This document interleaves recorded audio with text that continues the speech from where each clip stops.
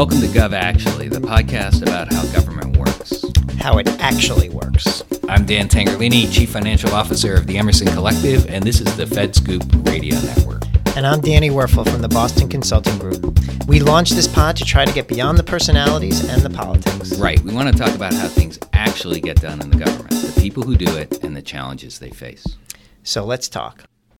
Welcome back to Gov Actually. Happy summer edition. A lot's been going on. So many different issues to discuss that are kind of current and relevant.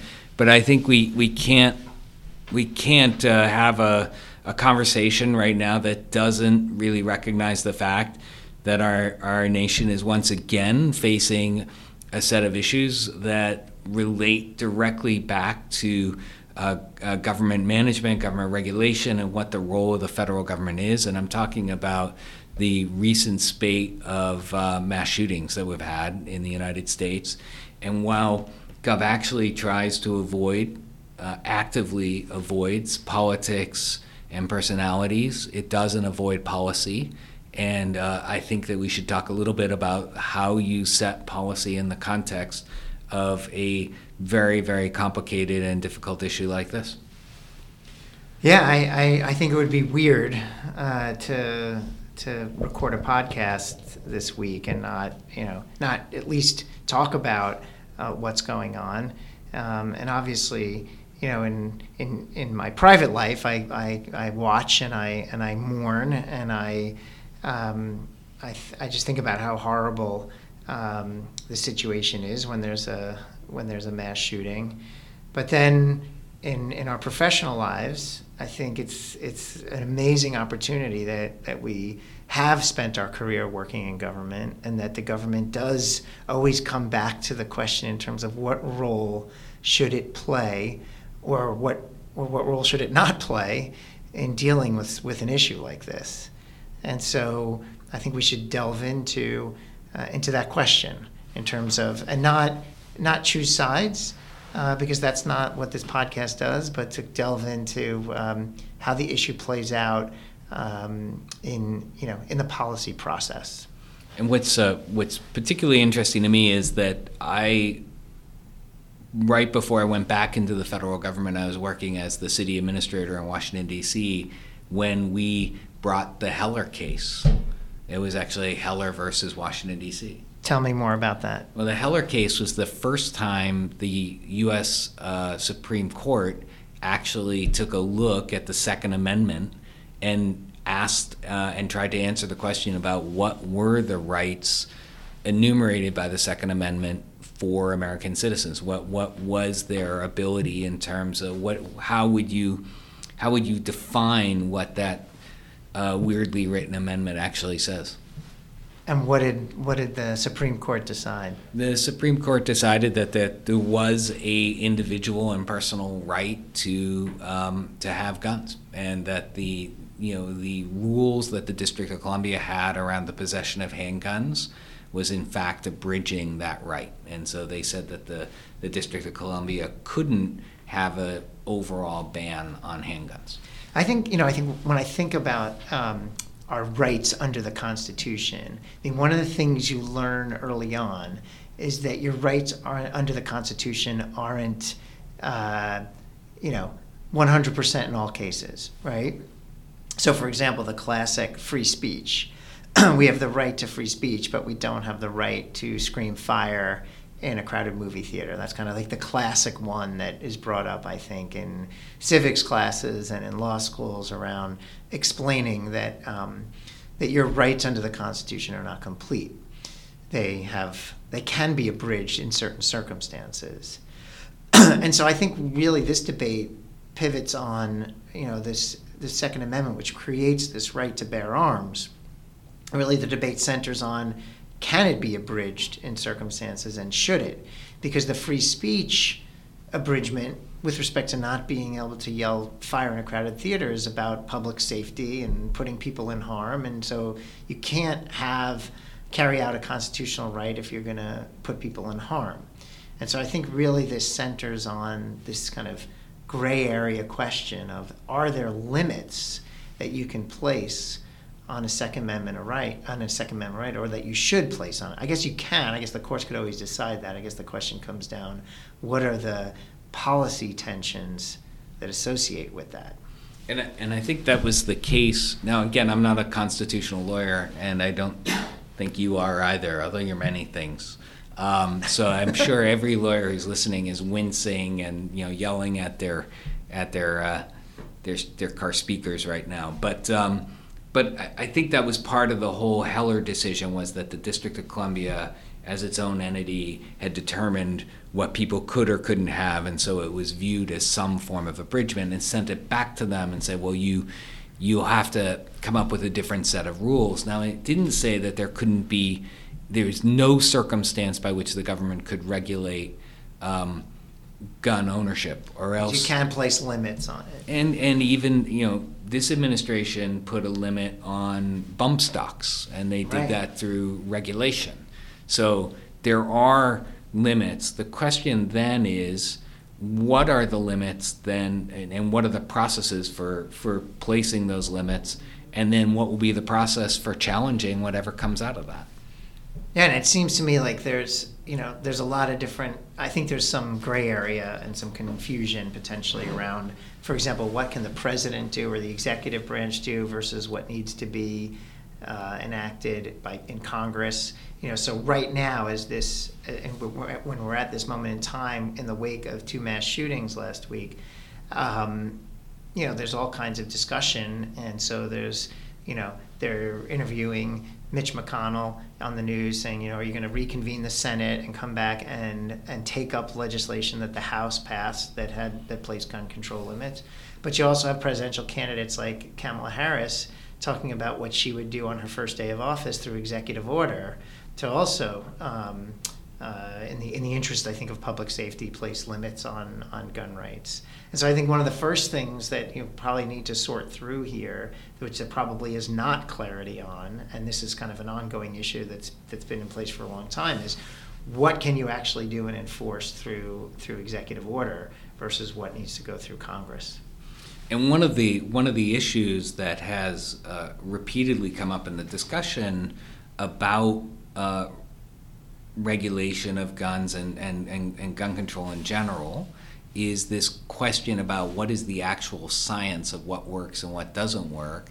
Whether there are big questions about the public health, the level of kind of public health issues associated with guns in households. There's a lot of research that isn't being done because there are actual congressional limits on the questions even being asked. Yeah, I mean, so think about like gun safety in the house. Let's get away from let's talk later about guns in the hands of people that are mentally ill and the discussion that's going on there right now. But, just the general public health nature of the presence of guns, and that, like actual research on the effects of certain drugs like marijuana, has not been studied because there's an actual congressional prohibition of spending funds on that. Yeah, but let's look at some analogies. For example, if there's a street corner that doesn't have a traffic light, and after a certain period of time, there's a number of accidents on that street corner.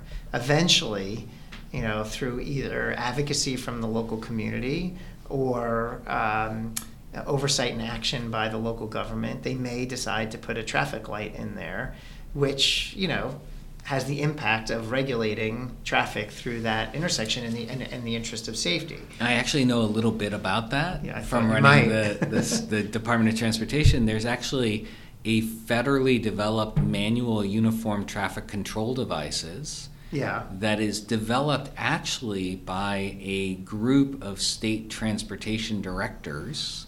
So it's the states get together, develop the regulations that are then adopted at the national level and then used by states and localities for making a determination about when they apply that regulation. And the reason why they do that is because if something bad happens at that intersection, they can at least say, well, we've all adopted the same rules. It's a way of limiting liability to the jurisdictions. Side note, when I was a little kid, Yeah. I thought for some reason that the way traffic lights worked was there was some person behind the scenes in some master control room deciding when to turn lights red, yellow, and green, and that's the job I wanted when I grew up. Right. So I was disappointed at some point to find out that there is no such job. There's a version of that job, Oh, but it's there not is? nearly as cool as the one that you're Okay, describing. okay. The guy with lots and lots of switches. Yeah. Yeah. There are people who actually program that, but that's a whole other. Okay, but let me bring the analogy back up. So let's say there's a series of gun accidents in the home where a child is gaining access to a gun that's kept in the home and accidentally firing it, and someone gets killed or injured. Similar to there's too many accidents at this intersection, so we need to do something, right? And so imagine a requirement now that said, okay, from now on, for guns in the house, they have to be locked away. I don't know how you'd enforce that, but one thing that you could enforce is with today's technology. Imagine that all guns had to have like a 4-digit code that you had to kind of type in or circle in order for the gun to actually activate. New Jersey did that. Did they? New Jersey passed a law that said upon the time that a electronically controlled gun becomes readily commercially available, Yeah. that will be the only gun allowable for resale in New Jersey. That's okay. So there you go. That's really interesting. Yeah, and I would invite you to Google to see what happened. Oh, what happened? Oh, it got very ugly for a gun seller in Maryland who decided he was going to be the person who imported I think it was a German-made gun that actually met the New Jersey test. Oh, because that would trigger the requirement across the state. Exactly. It would have triggered it. So he, on the eve of opening his doors to selling the gun, he shut it all down. Yeah. Because he got a lot of pressure. Yeah. See, this is where the debate gets really interesting, because what are the types of safety regulations that you can put in place that might kind of bridge the gap between, gun control advocates and those that are for a more, free and open use of guns, not open use of guns, but no regulations on guns. I mean, there's this kind of, there appears to, right now we're at a point in the country where there's no bargaining zone here to come up with or at least we haven't been able to achieve one, even after other mass shootings like Newtown and Sandy Hook, and most recently Stoneman Douglas School. The interesting thing is, the worse the condition has gotten that would actually create the incentive for some kind of regulation, the harder it's gotten, the harder the two sides of the issue have gotten and unwilling to actually find that middle ground for regulation. It almost seems like the impetus for making a change has never been stronger, and the willingness to make a change has never been weaker. So what's the case on the gun rights side? That's the word I was looking for before. Gun rights versus gun control advocates. I think the case is a pretty straightforward one. Read the language of the Constitution, and the argument was, and I was there for the case at the Supreme Court, and I heard Antonin Scalia actually. You were there? I was there. I Cool. actually went there. I was with the police chief. The ironic thing was, the police chief, you could argue, was the singular representative of our well-regulated militia, right? Yeah. The city's well-regulated militia, you could argue, was the District of Columbia Police Force. She had to turn in her gun upon walking into the Supreme Court.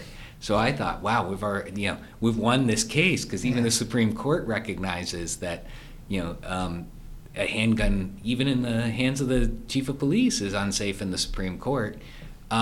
Apparently that's okay for the Supreme Court to make that regulation, but This came up, I think, if I'm remembering correctly, there was some degree of publicity and controversy over the fact that I think at the Republican National Convention, right, in 2016, it was publicized that there was a no guns allowed in the arena. and the argument would be, well, that's just that's just common sense gun regulation.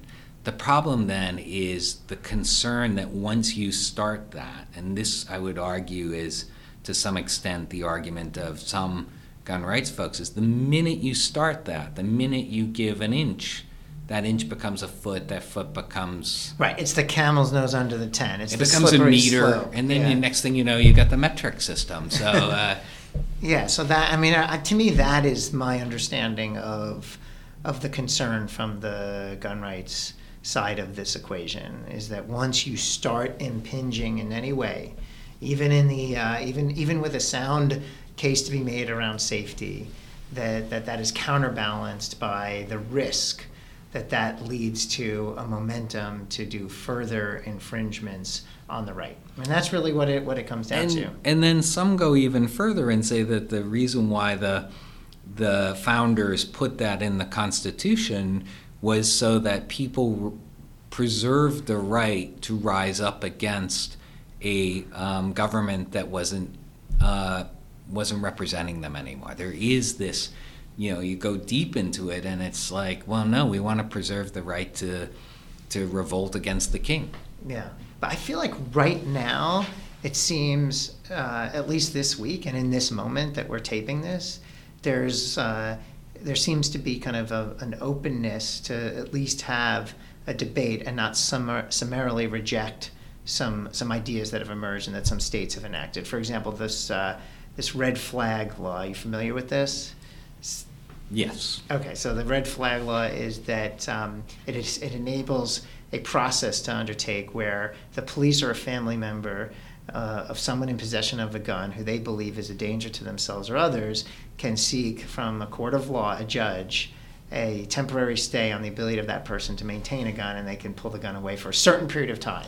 Then the gun automatically goes back to that individual unless the judge continues the withholding of the gun for a certain period of time. And I've heard from both Republicans and Democrats support for this type of safety provision. But that's a development that's coming out of, frankly, the fact that it's clear that the current regime, if not directly contributing to this violence, is certainly not preventing it. The reason why certain gun rights advocates have opposed the red flag laws is because it does involve the government literally coming to your house and saying, "Give me your gun." Yeah. And that at its fundamental, at the fundamental level, is what the gun rights advocates are worried about. Yeah. But in the red flag law, it's a little bit different than that from the standpoint of, so imagine the scene, knock, knock, knock, give me your gun, and they say, wait, I know my rights. I have due process before. It's the same thing as, I'm coming to search your house. I'm coming to take you away and confine you. I'm coming to do all these different things. I'm going to build a road through your front lawn. Anytime the government knocks on your door and impacts your rights, the typical answer is, wait, I know my rights. I have due process. So in the red flag law, it's like, I'm coming to get your gun because someone has alleged, either law enforcement or a family member, that you are a potential danger to yourself or others. That person's response is, wait a minute, I know my rights, we need to go through due process. Now you're saying that's still going through, still some government employee, the judge, exactly, making the decision. And the argument, and again, I don't mean to characterize these positions as all gun rights advocates, but the argument that has been made, could be made, and seems to have won the day as described by the amounts of limitations on putting limitations on this kind of on this kind of activity, has been that there's something unique and special about the right of gun ownership that suggests that any government action to limit or frankly prevent the ownership of a gun is anathema to that founding principle. See, I think it might be a little different than that, which will play right into the theme of the Gov Actually podcast, actually, which is there's maybe some people that are just against any impingement, but I think this is just intuitive or thinking about the policy debate. that someone who's concerned about a red flag law may be the fact that it can't be implemented effectively, or it wouldn't be implemented effectively. So I'm imagining an individual who says, look, I get it. I see the benefit of preventing someone who's mentally ill or who is a danger to themselves from maintaining possession of a gun. However, I don't trust that the process will play out in a way that we won't pull guns from people where they're really not a harm to themselves or others. So what's to prevent an advocate judge who really is more of a gun control person from issuing a bunch of these and lowering the bar very low and it being really easy to make the case? What's interesting and that's an implementation issue. There was a regulation that said, for the purposes of the check, you have to go through a very fast turnaround check. They were going to actually allow access to the Social Security Administration's list of names of people who actually are identified as being on disability, or being... Well, yes, as having clinically defined mental health issue that creates a disability. So. Yeah. And it's an interesting solution, because then that brings up data privacy and the notion of government agencies sharing information between each other about your really a health record. And so that raises, so again, it comes back to... But that was then disapproved by the administration early on when they came in, and it was sent back, and both houses of Congress voted in favor of disapproval, which means that in order for that regulation to be offered again, it actually has to be voted on by both houses of Congress. It has to be treated essentially like a law. Yeah. Well, this is really interesting, because I would say that on this type of issue, you have those that are likely going to hold the position like, under no circumstances shall you ever impinge my rights. Mm-hmm. But there'll be those that'll say, I understand the policy objective, but I don't trust that it can be implemented effectively. I think there's an analogy here with the death penalty. Right, there are some that would be just morally always against capital punishment in all circumstances.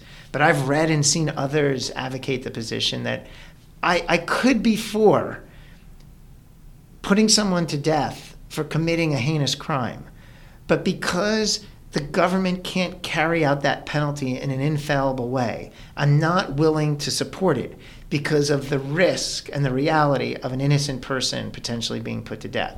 And that risk is enough for me not to support the death penalty. And in this red flag law, it's someone saying, potentially, I see the benefit. And if we could implement a perfect system where all people that were truly capable or at risk of hurting someone, that we could take their gun away. But I don't trust that the process could be carried out infallibly. And I think that's part of that, so you segment the different positions. And I would imagine that if we could demonstrate, the government could demonstrate a higher probability of success and mitigate the risk of false positives with this, there might be even I think there's already a high percentage of people that like the red flag law and think it should be implemented. I think it would be raised even higher if there could be a debate and dialogue around how the government can take steps to make sure that it's done in as a mistake-free way as possible. Well, when we come back, I'm going to ask you if you have any ideas about how that could be done. There's an idea that I heard about probably close to 30 years ago that I still think is an interesting way to deal with it, so I'd like to talk about that. All right, let's do it. GovActually is brought to you by the good folks at the FedScoop Radio Network. Be sure to check out what is happening on the forefront of government technology innovation at FedScoop, as well as the most important issues facing cybersecurity professionals at CyberScoop. GovActually is also supported by the Boston Consulting Group and the Center for Public Impact. All right, Danny, we're back, and you went off and thought long and hard about the assignment that an unnamed administration is going to give you.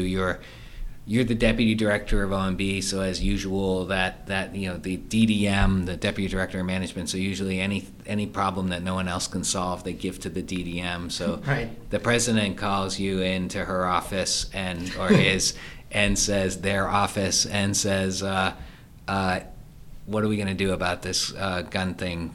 So give me some ideas."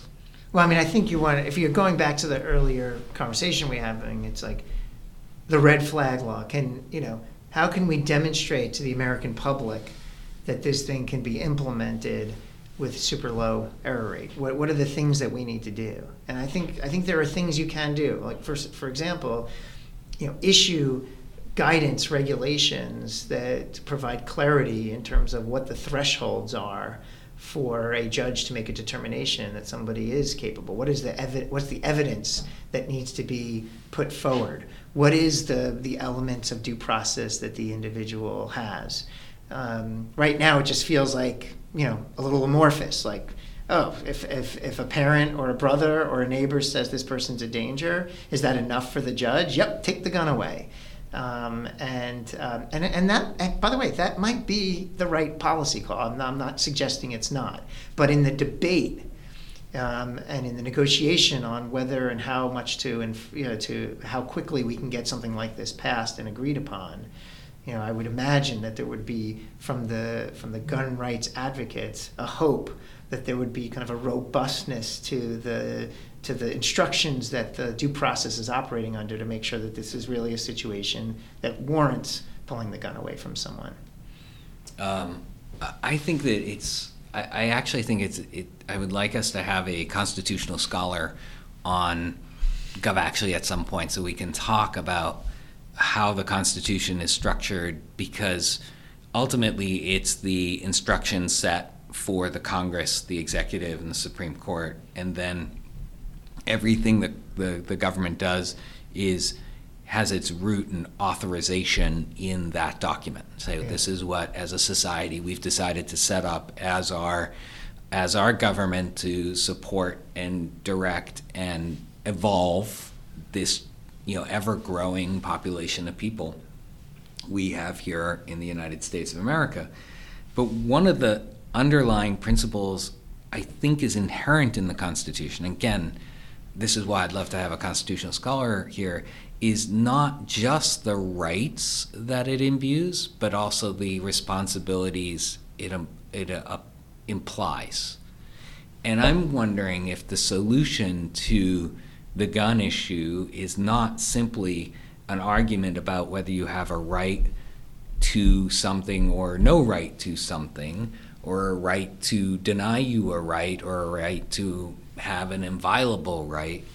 But I'm wondering if what's missing from the conversation is a sense of responsibility that comes with accessing the right.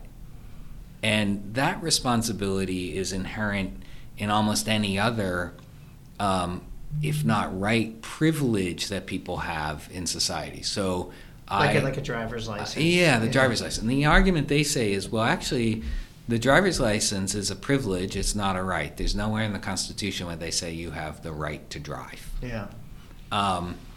But the right to home ownership, one would argue I have the right to private property.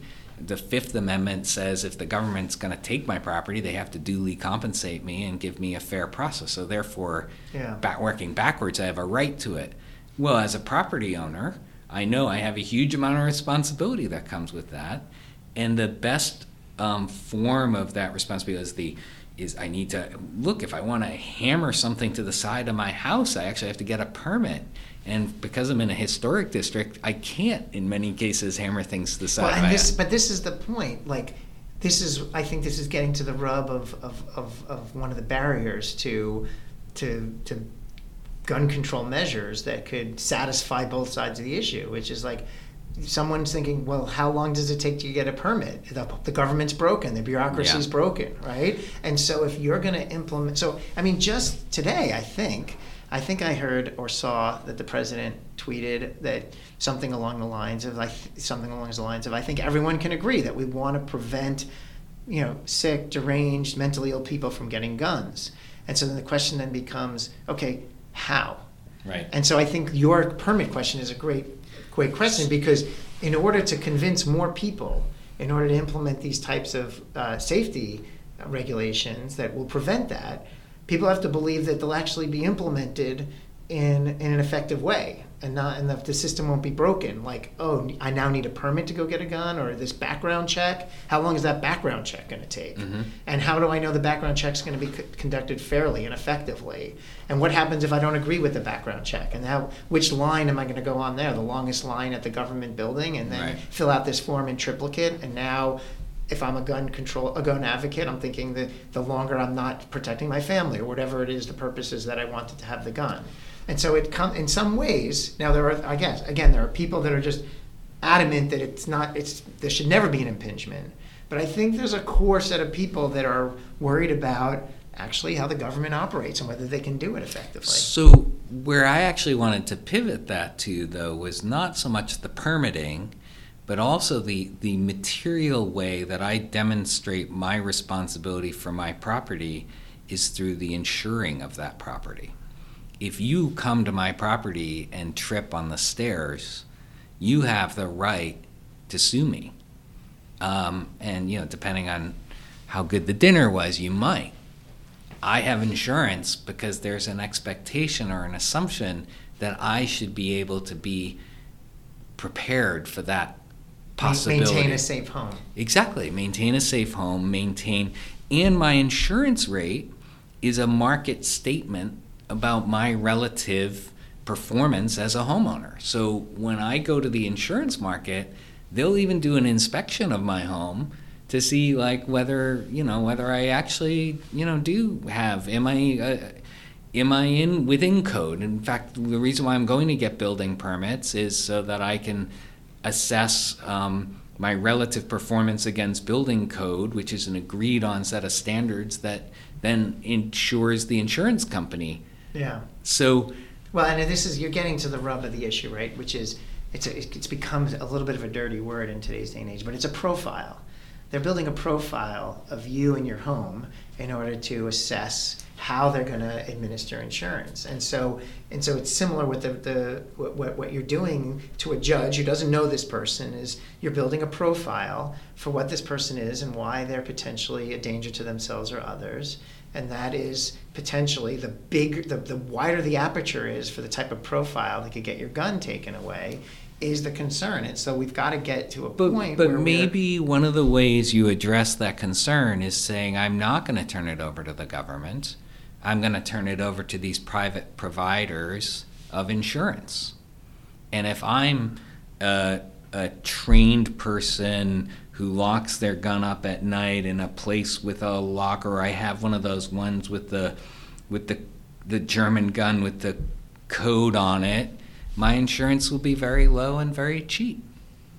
Oh, that's interesting. But the government's coming in somewhere because the government has to require It's creating insurance. the market. Yes. It's creating the market, and one would argue that is actually one of the fundamental principles. Now, nowhere in the Constitution does it say we're capitalist as a country, but we've imbued that as one of the ways we preserve freedom. Yeah. By actually having a market mechanism, a non-government mechanism for signaling people's rights, their responsibilities, and balancing those out. You can have a right to almost anything if you can pay for the responsibility of doing it. Yeah. And I'm wondering if that's another way to get at this. I'm sure there's some myriad of reasons why that's horrible.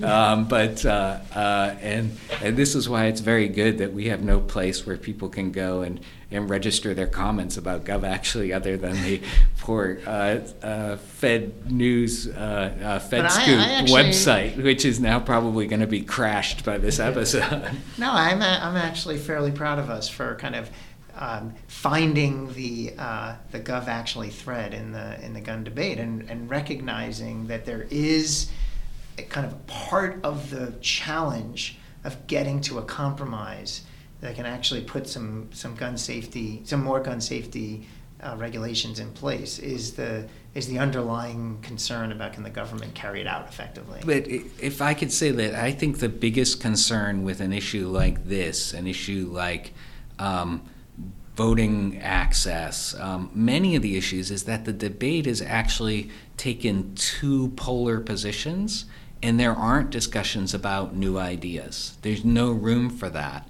because people are like, no, it's either my way or it's my way. Well, that's the thing that kind of bothers me about about the state of Congress today, which is I wish there could be more votes and more debate on this stuff. And, it feels like to me that that's a healthy democracy, is like we're seeing this stuff debated and up for vote on the floor, and either it goes down or it gets passed or not. But then it would introduce this structure by which someone on the gun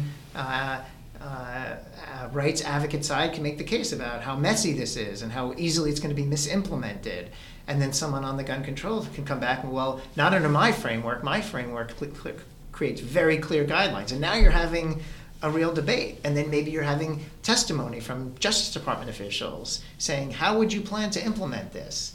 What is how are you going to protect both sides of the equation? And now we're having a real debate around how to actually affect safety regulations. And if you can't do it because you can't get enough members of Congress to feel, and the president to feel comfortable that they've answered all these questions, then you go back to the drawing board and you try again. But what's not seeming to be happening is having this debate in a structured way within the government, and I wish we could have that. Yeah, or even some competition of ideas that could create the possibility for people to cross their traditional factional lines. I use that word because that was what George Washington was concerned that parties would be. Yeah. He said if we have parties, then they'll create factions, and then they'll harden their positions and they won't be able to compromise. And some innovation, like this Right. point about like the electronic signature on a gun before it could work.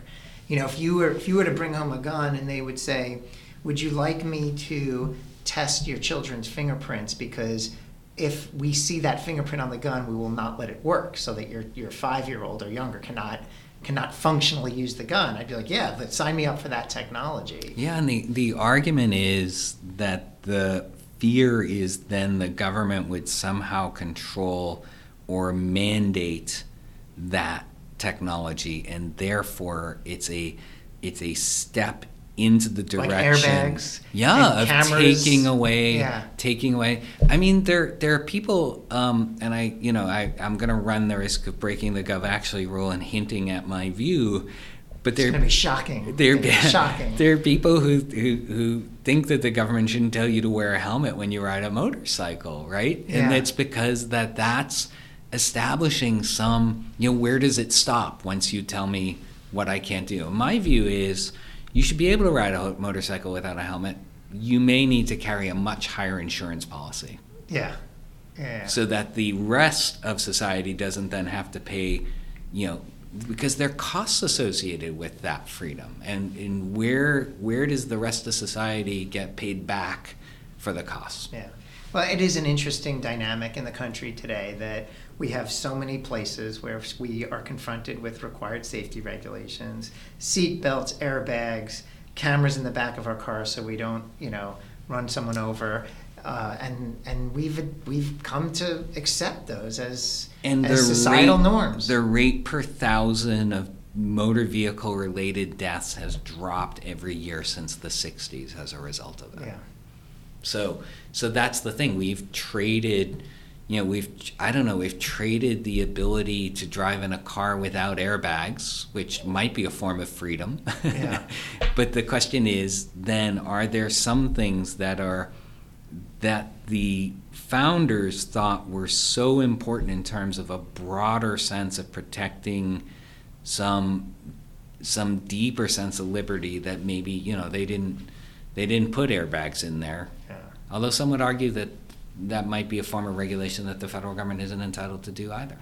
Well, let me offer, as we're getting to wrap up, Yep. One idea on the slippery slope thing, which is really flawed, but I want to offer it, which is another constitutional amendment. In other words, constitutional amendments are very rare, right? Once you get one in place, you're probably going to have that for 50 to 100 years. They're rare now.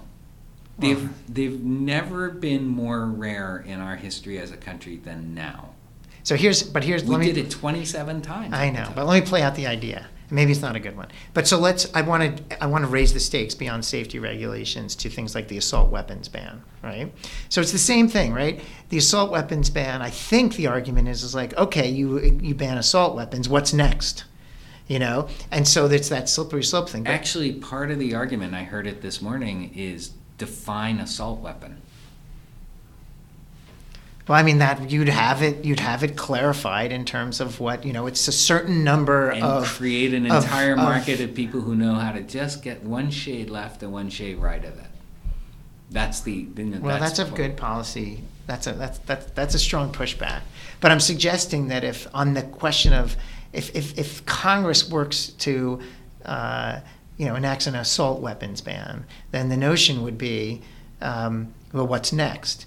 But if you preserve the rights of gun owners short of assault weapons in the Constitution, then you know that it's going to take, at least from my vantage point, it's not going to be easy for Congress to do that again. So maybe legislate through a constitutional amendment to reshape it, and then that will lock in whatever the new requirements for a long period of time. At least debate it. I come back to that point. Maybe the constitutional amendment doesn't pass, but I think there's been enough evidence of concern with where we are today that these are the types of debates that should happen. And if a constitutional amendment passed that preserved a ton of gun rights but limited a few, if I was a gun right advocate, I'd be like, well, that's really good. I'm now locked in probably for 20, 30, 40 years, and Congress can't come back unless they do a constitutional amendment, which we know is really hard, versus just doing it through legislation, which the fear is that once you do that, you go down this road. Or like the assault weapons ban that actually did pass through legislation could get unpassed through legislation. Yeah, well, then that's what happened. It lapsed under the Bush administration. Right. But anyway, my bottom line, with that, and I think probably the audience could probably guess on where we stand on things, and I'm not ashamed to say that I would like to see more safety into the system. I mean, it seems to me a pretty obvious policy outcome at this point, based on where we are. But equally important, I think, is that the issue gets debated, that it gets and that Congress and the government take up the issues so that we can sort out and figure out what is preventing us from moving forward. Is it evidence? Is it implementation? Can we get these issues out and then have a more thoughtful dialogue about where to land on this issue? But right now, I think there's a lot of frustration that we're not really having the type of dialogue and debate that we should have. And while I agree with you, I think it'd be great if we actually were in a place where we could reasonably have a conversation about amending the Constitution for a variety of reasons, because I do think it was designed to be a living document, and we've frozen it. Yeah. My thing is, I don't know how to do it. Yeah. I don't know how. I don't know how to amend, and I don't know how to. That's why we need a constitutional scholar to. Yeah, and I don't know how to change the laws, but I certainly would want the debate to happen, and I want to become a more informed citizen about the issue by having the debate play out, and that's what Congress should be doing. Bring the expert witnesses on, have that debate in the construct of how the government can play a role. And then let me as a citizen decide whether, I'll write my congressman or call my congressman and tell them how I feel. But I don't feel like we've put enough evidence on the table to debate on both sides of the issue. And the inherent thing behind this idea of a gun insurance regime would be, and maybe the answer is that the government admits that what it does is it creates a market and lets the private sector and capitalism decide. You love your idea. I love this idea. You could be the expert witness. I'll tell you right now. This idea, but I would love people who actually know whether it passed constitutional muster. But if this idea being that I could demonstrate that not only am I going to exercise this right, but I'm going to demonstrate that I've actually have the financial and commercial responsibility covered, so that if something horribly wrong happens with this very dangerous item, that there's actually someone can go and get recompense for. All right, so next episode we're going to have a constitutional law professor from Harvard and someone from Aetna. Yes. And we'll have the dialogue. Yeah. How does that sound? Well, we don't necessarily have to have the Aetna person. Maybe we just do the constitutional law person. Okay, very good. All right. All right, until next time, Dan. Thanks, Danny. Thank you. Thanks for listening to GovActually. We'd love to hear from you. You can tweet at us at GovActuallyPod, or you can write to Danny at danny@govactually.com, or to me at dan@govactually.com.